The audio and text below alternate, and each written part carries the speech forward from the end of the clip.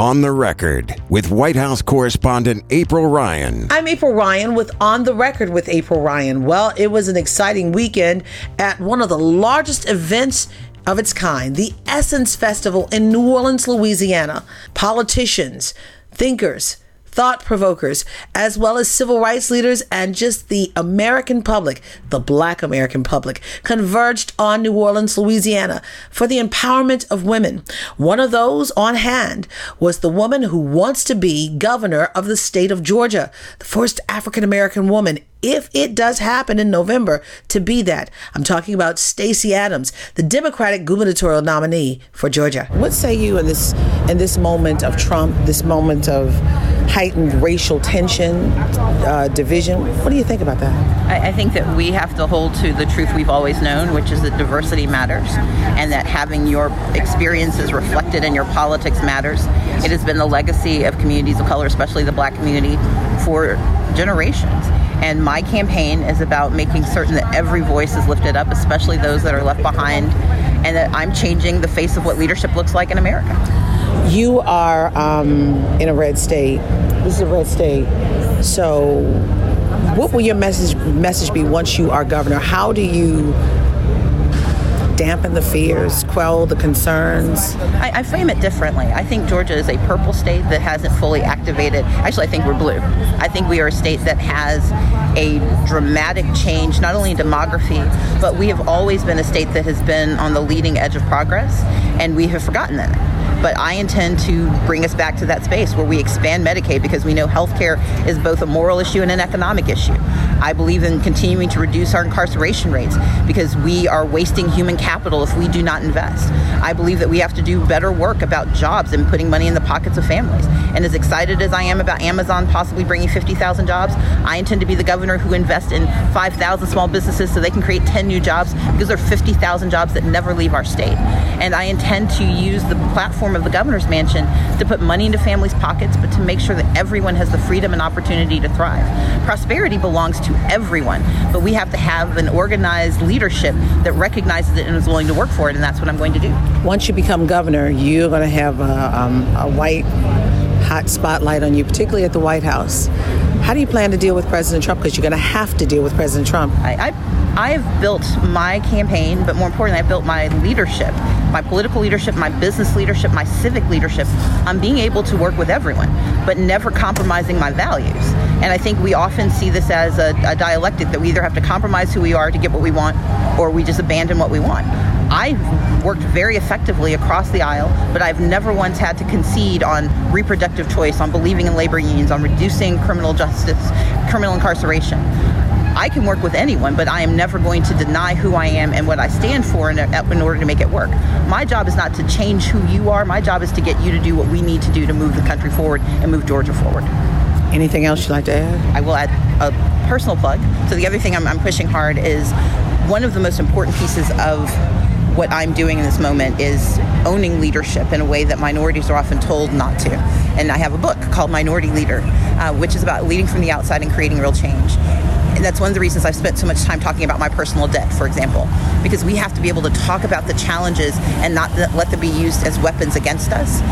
The average person has debt. The average person has a person in their family who's faced challenges.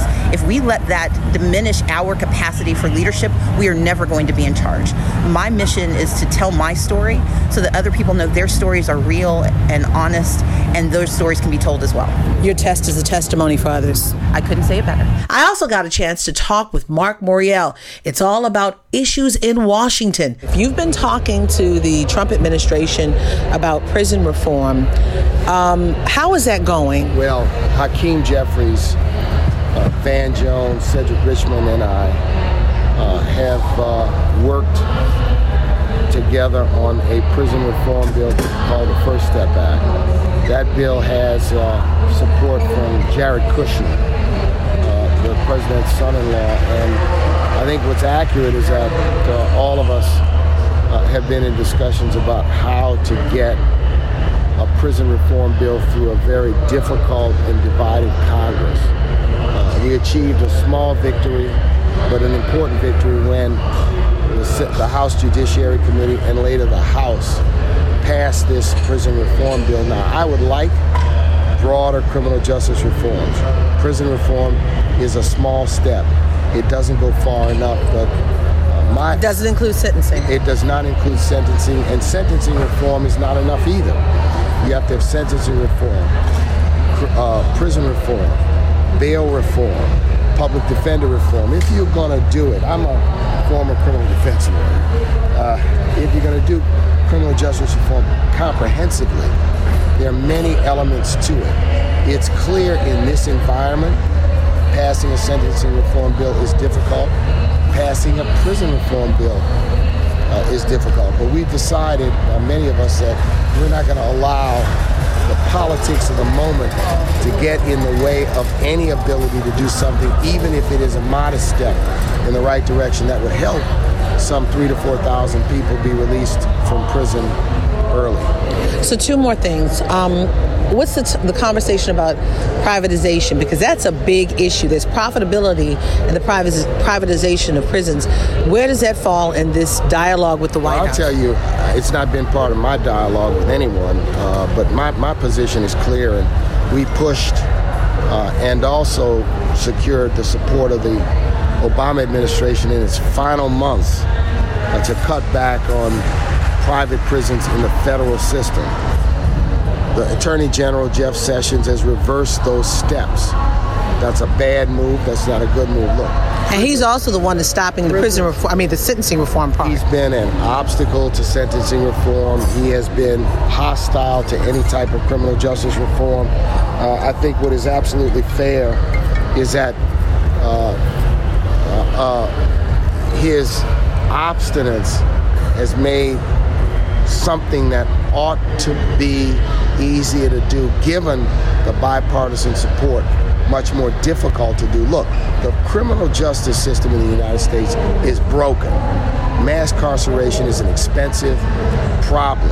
And black people are in there. Black people are disproportionately affected by a broken bail system, a broken sentencing system, a broken prison system, the lack of a commitment to reentry. We do reentry at the National Urban League, but we don't do it in every city. We don't do it at the magnitude and the level we'd like to, but our programs are pretty positive that reentry programs work, that you can help people turn their lives around, become gainfully employed, and be good citizens. And lastly, Monday, President Trump, in a primetime announcement, his next pick for U.S. Supreme Court to fill Justice Kennedy's seat. Your thoughts? The Senate should not vote or consider the confirmation of anyone he appoints until after January. Why? For 2 reasons. Number 1, there's an active competition for control of the Senate this fall. Number 2, I think that the fact that this president and this administration are on an active, aggressive criminal investigation being led by Mr. Mueller should not be dismissed. I would also add that I would like to see the Senate press any nominee to commit to recuse themselves from consideration of any matter in any way related to the investigation should they become a justice of the Supreme Court, because I think it'll be an absolute conflict for them to consider any issue that might come to the Supreme Court on the investigation after having been nominated by President Trump, who is the subject, the target, or person of interest in this investigation. Now, I understand it clearly about Russian, the Russia probe with Mueller. But on the other piece, do you think, could it be viewed as a ploy, a political ploy, just to wait for after the election? Because we saw what happened with Merrick Garland. Let's say this. Mitch McConnell introduced the idea, quote unquote, that the voters should have a say in who the next Supreme Court justice is. The appointment of a justice is a 2-part process. It involves 2 branches of government, not just the president, but also the Senate. Mitch McConnell made the argument that because, quote, the presidency was contested and we should allow the voters to determine before there's consideration of a justice.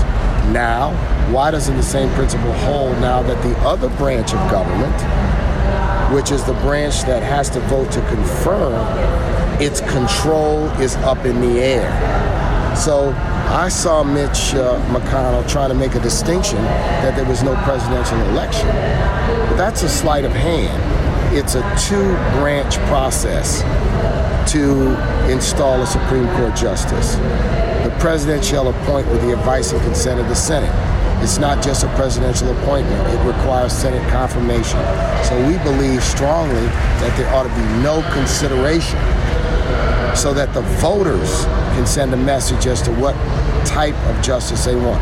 This is a pivotal seat, April. We could lose so much if a justice who's hostile to civil rights, to human rights, to individual rights, to the Bill of Rights is nominated and confirmed. Marc Morial, the head of the National Urban League. With this week's On the Record, I'm AURN White House correspondent April Ryan. Don't forget to subscribe to On the Record on iTunes, Google Play, SoundCloud, Stitcher, or any other podcast directory.